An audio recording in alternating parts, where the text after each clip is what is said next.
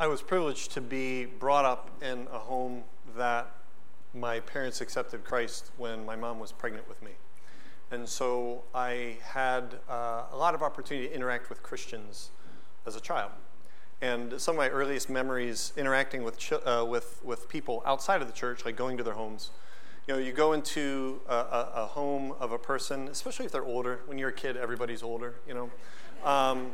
You see different things hanging on their walls, like maybe, you know, and we're talking Christians, you know, people who maybe have like Bible verses on their walls or pictures. And a picture of Jesus and sheep was something I was pretty familiar with. Like, it wasn't uncommon to have some type of image as a child, you know, of Jesus, you know, Jesus looking like what Jesus looks like in drawings, but with sheep.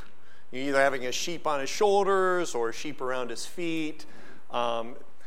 If that wasn't your upbringing, perhaps maybe you've been to like a Christian bookstore, you know, and you find pictures or drawings of Jesus, and I guarantee you'll be able to find one with Jesus and sheep. This picture of him, being a shepherd is actually one that's pretty well known. In fact, it might be one of the more familiar depictions of Jesus.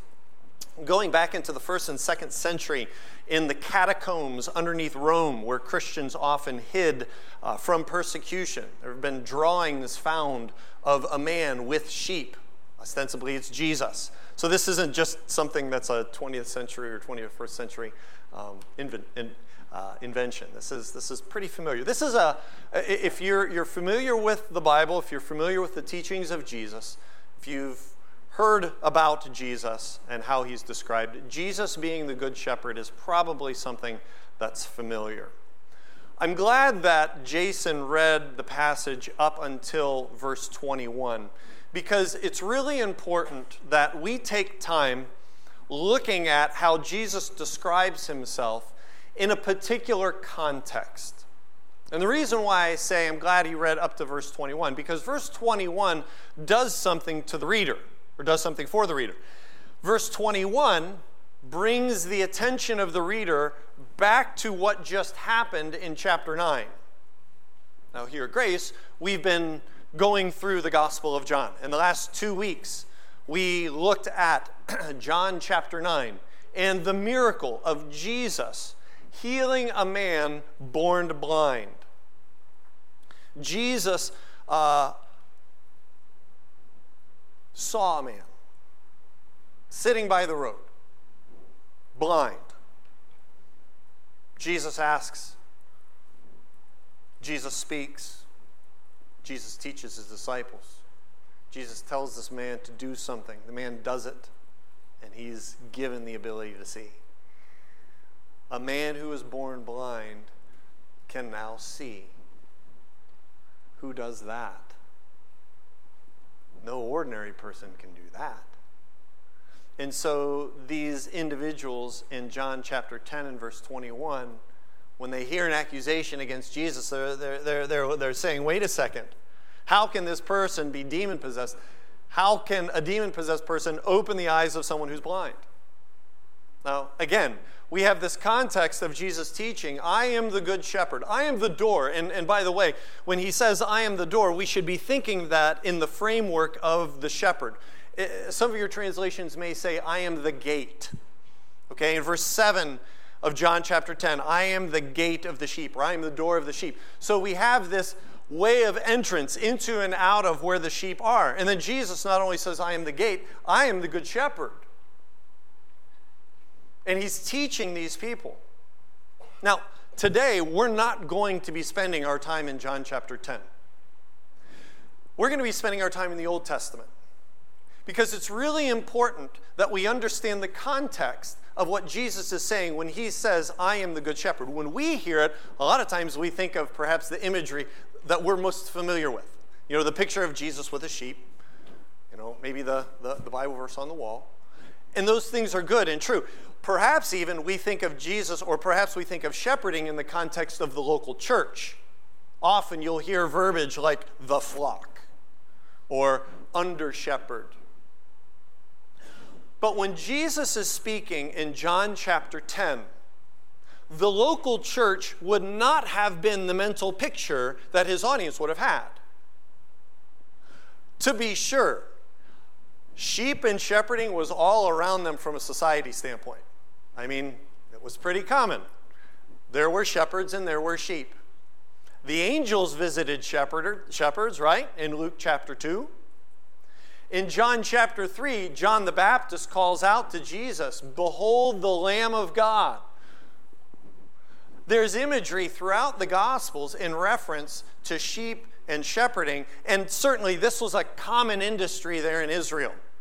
It was common not just for commerce, you think clothing and food, but it was also common for religious worship. Sheep were sacrificed. Sheep were part of the regular temple activity. But when Jesus gets up and talks to the group of people, and I would go so far as to say he's talking to the Pharisees in verse 1 of John chapter 10. He says, "Truly I say to you."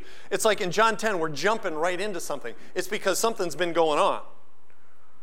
John chapter 9 just goes right into John chapter 10. And so Jesus says, "Truly I say to you," he's talking to the religious leaders of the day. And if I can put it this way, he's talking to the spiritual shepherds of the Jewish people. What would they have heard when Jesus says, "I am the good shepherd"? What would have come to their minds? And let's be honest, how does this relate to us? We're not first century. We're 21st century. How does this truth relate to you and me here and now? Well, that's what we're going to see today. And really, I want to leave with you 2 points. Okay? By referring to himself as the Good Shepherd, Jesus is making a statement of identity, and he's making a statement of distinction. Okay? Those are the 2 things I want to leave with us today. And then after we're done looking at that, we'll just have some general points of application. Okay? So, first of all, Jesus is making a statement of identity when he refers to himself as the Good Shepherd. And for the remainder of our time, we're going to be in the Old Testament. So I want you to turn to a passage of Scripture that might even be more familiar than John chapter 10, Psalm 23. Let's go there, Psalm 23.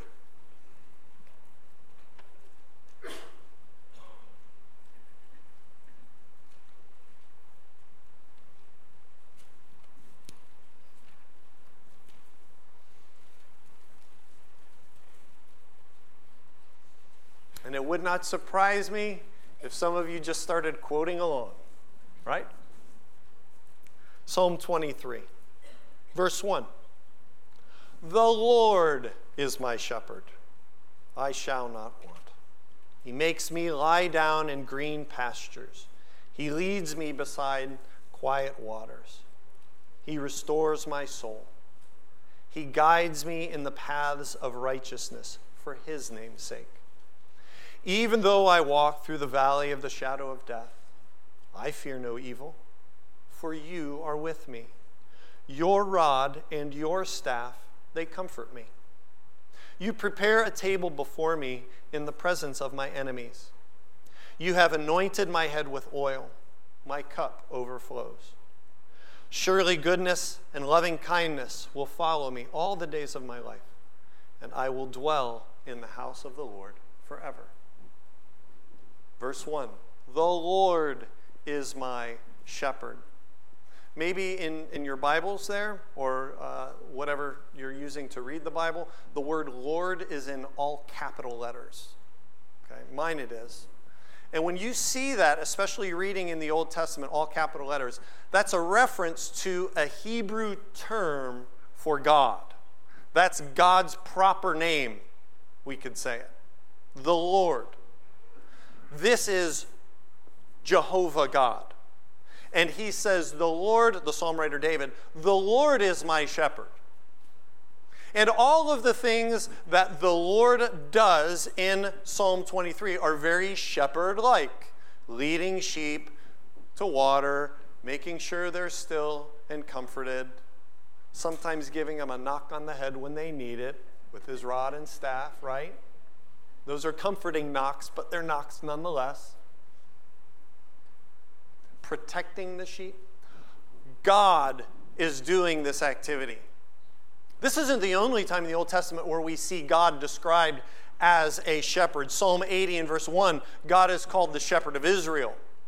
In Isaiah 40, verses 10 and 11, you have this really interesting kind of comparison or this description of God. In verse 10, he's described as a mighty warrior, and in verse 11, he's described as a shepherd tending his flock and gathering lambs to himself. When Jesus calls himself the good shepherd, he's making himself equal with God. He explicitly says as much later on in chapter 10, John 10:30. I and my Father are one. And we also see this again as a pattern of Jesus' ministry. John chapter 9, you have the works of God. Who can make a blind person see?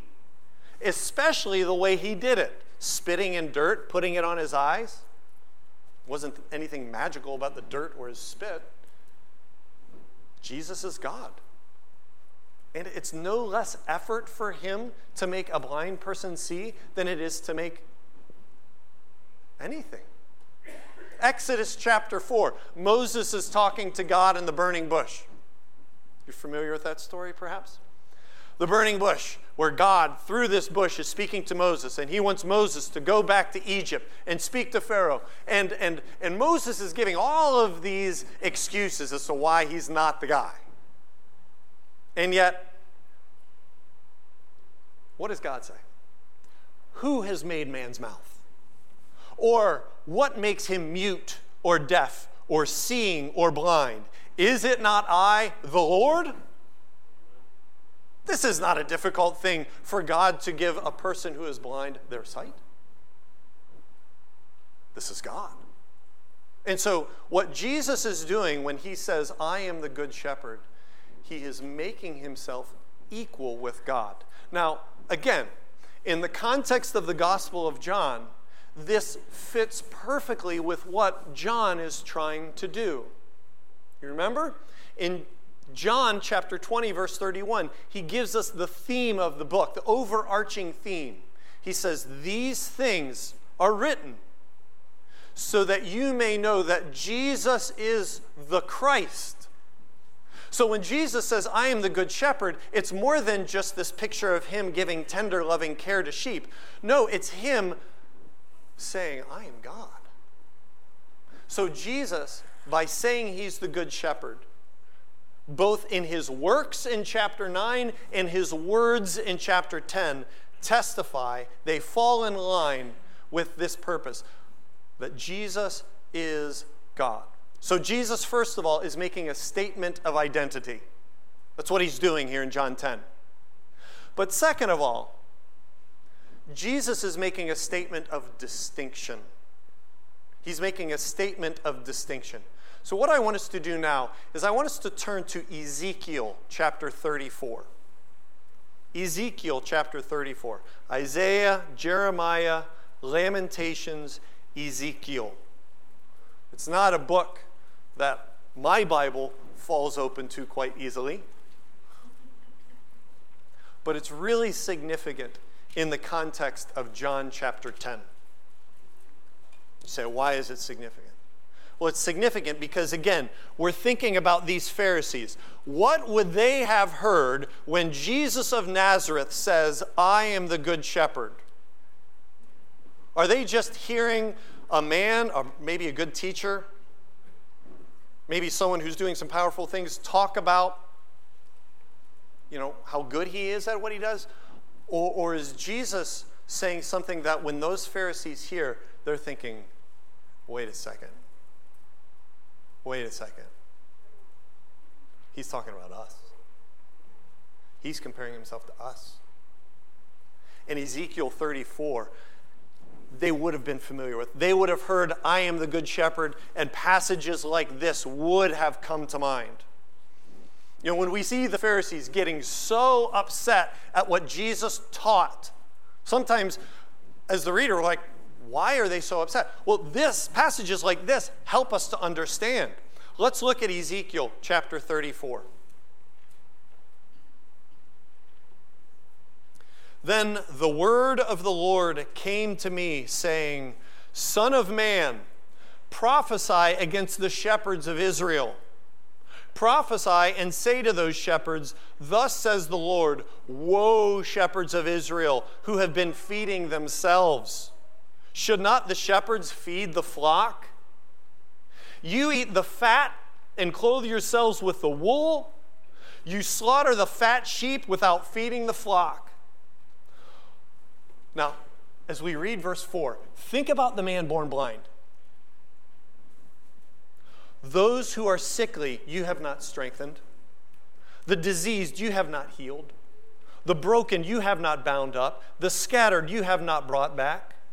Nor have you sought for the lost. But with force and with severity, you have dominated them. They were scattered for lack of a shepherd, and they became food for every beast of the field and were scattered. My flock wandered through all the mountains and on every high hill. My flock was scattered over all the surface of the earth, and there was no one to seek or search for them. You know, back in the writing of Ezekiel at this time, this word shepherd wasn't just exclusive to religious leaders. It was also often used for civic leaders, maybe kings, sometimes even gods in different, you have different cultures, different people groups, using the word shepherd even to describe their god. But when we see this phrase shepherd in the Old Testament, you have to remember that the context is here a theocracy where you have a king, but you also have prophets and priests, and ostensibly it was all underneath God. And so you have these shepherds, kings, but you also have religious leaders as well. And in the Old Testament, when the word shepherd is used in reference to these leaders, it's almost always used in a derogatory way because of their failure to care for the people, their failure to care for the sheep. Isaiah 56, verses 10 and 12. Isaiah says they were derelict in their duties. They were blind even. Jeremiah chapter 23 says they were scattering the people. They were driving their flocks away, and they were not caring for people. They were not caring for the flock. And they were only caring for themselves. And here in Ezekiel chapter 34, we see the shepherds really just looking out after themselves and not caring for the sheep. I brought your attention to verse 4. Those who are sickly you've not strengthened. The diseased you've not healed. The broken you've not bound up. The scattered you've not brought back. Nor have you sought for the lost, but with force and with severity you've dominated them. Now think of John chapter 9. A man born blind, miraculously healed by Jesus. How do the Pharisees, how do Israel's shepherds treat this man?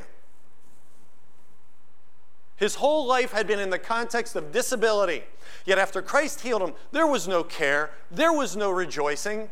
There was no seeking after this man other than interrogate him.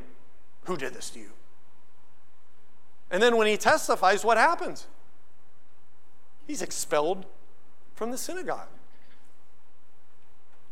These Pharisees were more offended at the violation of the code, not the Mosaic code. Remember Pastor Tim's preaching the past several weeks? Things that they had added on. They were more offended by the violation of the code than they were happy for a man healed. Frankly, they were more offended than they were even amazed. This is amazing. Yet that did not define their reaction in John 9. Offense did. Now, compare this activity, what we just described, to verses 11 through 16 in Ezekiel. Let's look back at Ezekiel 34, verses 11 through 16. For thus says the Lord God, Behold, I myself will search for my sheep and seek them out. As a shepherd cares for his herd in the day when he is among his scattered sheep, so I will care for my sheep and will deliver them from all the places to which they were scattered on a cloudy and gloomy day. I will bring them out from the peoples and gather them from countries and bring them to their own land. I will feed them on the mountains of Israel, by the streams, and in all the inhabited places of the land. I will feed them in good pasture and their grazing ground will be on the mountain heights of Israel. There they will lie down on good grazing ground and feed in rich pasture on the mountains of Israel. I will feed my flock, and I will lead them to rest, declares the Lord. Now, compare verse 16 to verse 4. Verse 16, I will seek the lost, bring back the scattered, bind up the broken, and strengthen the sick. But the fat and the strong I will destroy. I will feed them with judgment. Then look at verse 23. Then I will set over them one shepherd, my servant David, and he will feed them. He will feed them himself and be their shepherd. Verse 24, and I, the Lord God, will be their God, and my servant David will be prince among them. I, the Lord, have spoken. And then look down at verse 30. Then they will know that I, the Lord their God, are with them, and that they, the house of Israel, are my people, declares the Lord God. As for you, my sheep, the sheep of my pasture, you are men, and I am your God. As we look at Ezekiel chapter 34, especially as what we just read in Ezekiel 34, and we referred to in Psalm 23.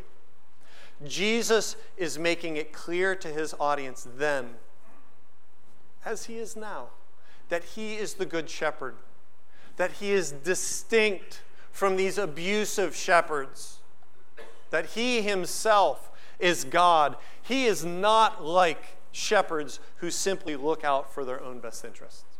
So, how does this relate to you and me? What about us? What about now? Well, I think there's 3 points of application. There could be more, but I got 3. When considering the nature of the shepherd, especially as he is distinct from other shepherds, we would benefit from asking the simple question in regards to the shepherd-sheep relationship, right? Shepherd-sheep. Let's just ask this simple question. Who benefits? Who benefits? Each sheep has a special place in the eyes of God, and so I think we can take from this that what the shepherd does will always be in the best interest for the sheep. What the good shepherd does will always be in the best interest of the sheep. God does not desire his people to wander, to be left to themselves, figuring things out, to navigate difficult things on their own. How many times have you said in the past several years, I have no idea what's going on. I don't know what to do.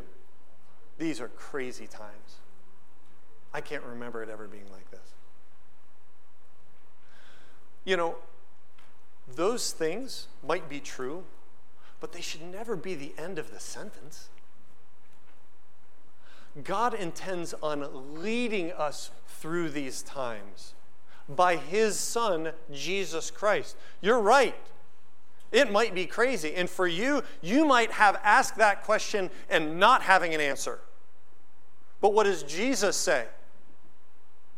I am the good shepherd. I know my sheep. I am the gate. Follow me.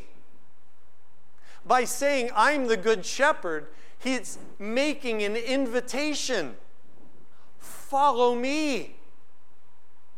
Yes, there's craziness. But we have the good shepherd. Follow him. You know what sheep do? They wander. They wander easily. Jesus leads, and he wants us to follow. Are you following Jesus?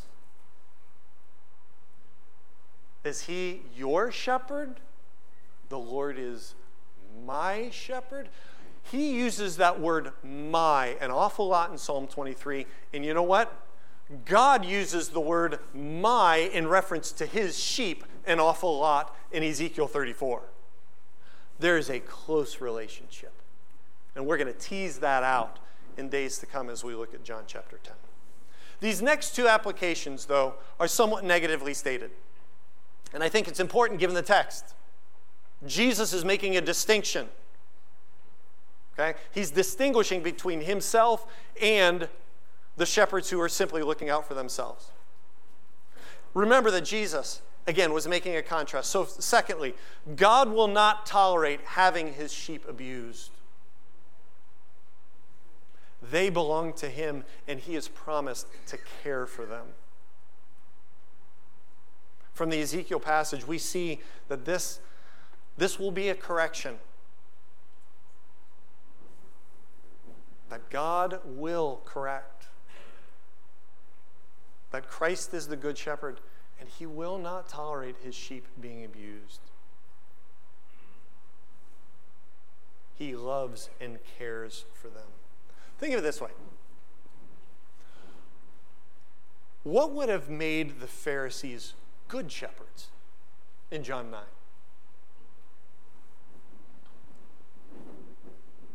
Man born blind, healed. What actions would they have had that would have made them good shepherds instead of feeding on their own selves? Think of it. Now let's think of it today. We're sheep, followers of Jesus Christ, right? What does Ezekiel 34 say about the good shepherd, about the shepherd caring for those that were wounded, caring for those who were hurt? You know, when we come and gather and worship, not everybody limps on the outside. Sometimes they limp on the inside. When the sheep all come together, there's lots of context. Each one of you has a story. Each one of you has whatever it is that you're gone through. As we exist, and I'm speaking to the body of Christ here, as we exist, may we be more mindful of the fact that we are with other sheep. And that maybe, they are working through sin, but maybe they're also working through weakness. Hebrews 4:15 says we have a high priest that can sympathize with our weaknesses. And so we come before him with boldness. And man, we sure want that for us, right? God's grace is great when it's extended to us, and we want our fellow believers to extend that same level of grace. Be gracious. But guess what? Your fellow sheep may be in desperate need of it too. When we think of how the Pharisees should have acted as good shepherds, and then you see how Jesus would act, how do you think he would want us to act? Which leads me to my third point of application. God will not tolerate having his sheep abused. Third application, being part of God's flock does not guarantee that we will be free from conflict. Being part of God's flock does not guarantee that we will be free from conflict. In both Old Testament and New Testament contexts, we're taught that even being part of God's people will entail an element of fear, danger, discomfort. Look what happened to the man born blind after he followed Christ. Did everything get better? Yes, he saw, but guess what? He was expelled from his community. Who was there to have him? Who was there to comfort him? One commentator puts it this way.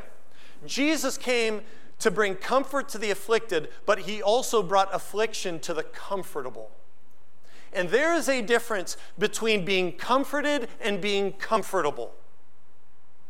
The body of Christ ought to be a place that can bring comfort, but the body of Christ is not a place where we thrive to be comfortable. Because guess what? Sheep are continuing to be added. And what are those sheep like? Well, we just read about them in Ezekiel 34. And how does the good shepherd treat them? And what if they're not like you? That's not comfortable. We will be given rest when we are with the Lord. Amen. And think of it this way. John chapter 10, I have come that they may have life and that they may have it more abundantly. That is fundamentally different than a prosperity, than a high life approach to Christianity. How does God define life and more abundantly for the man born blind? He gained his sight, but more importantly, he gained his spiritual sight. And yet, lost his community. And yet, had his spiritual sight. If the body of Christ is to be a place where wounded sheep can heal and where weak sheep can get stronger and more healthy, then this truly is a place where Christ is. And I would say that this really is the reality as we come closer to what Christ means when he says, I have come that they might have life and have it more abundantly. So this is a springboard. How would the Pharisees have heard what Jesus said in John 10? Jesus is God, and they aren't like him. And so here we go into John chapter 10. God willing, we'll pick up there next week. All right, let's pray. Father, thank you so much. Thank you for the example of Jesus Christ, who is the gate, who is the good shepherd.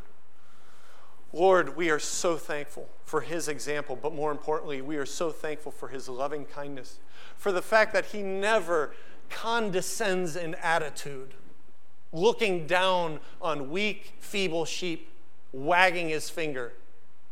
He has come to save them. He's come to cause them to be healthy and to grow strong. And Lord, he is patient and loving. To be sure, he fended off wolves, and there will be some in our midst that profess Christ, but are not true followers. Lord, would they be converted today? Even as we hear the testimonies of 3 who have come to Christ, who are sheep following after the Lord Jesus Christ.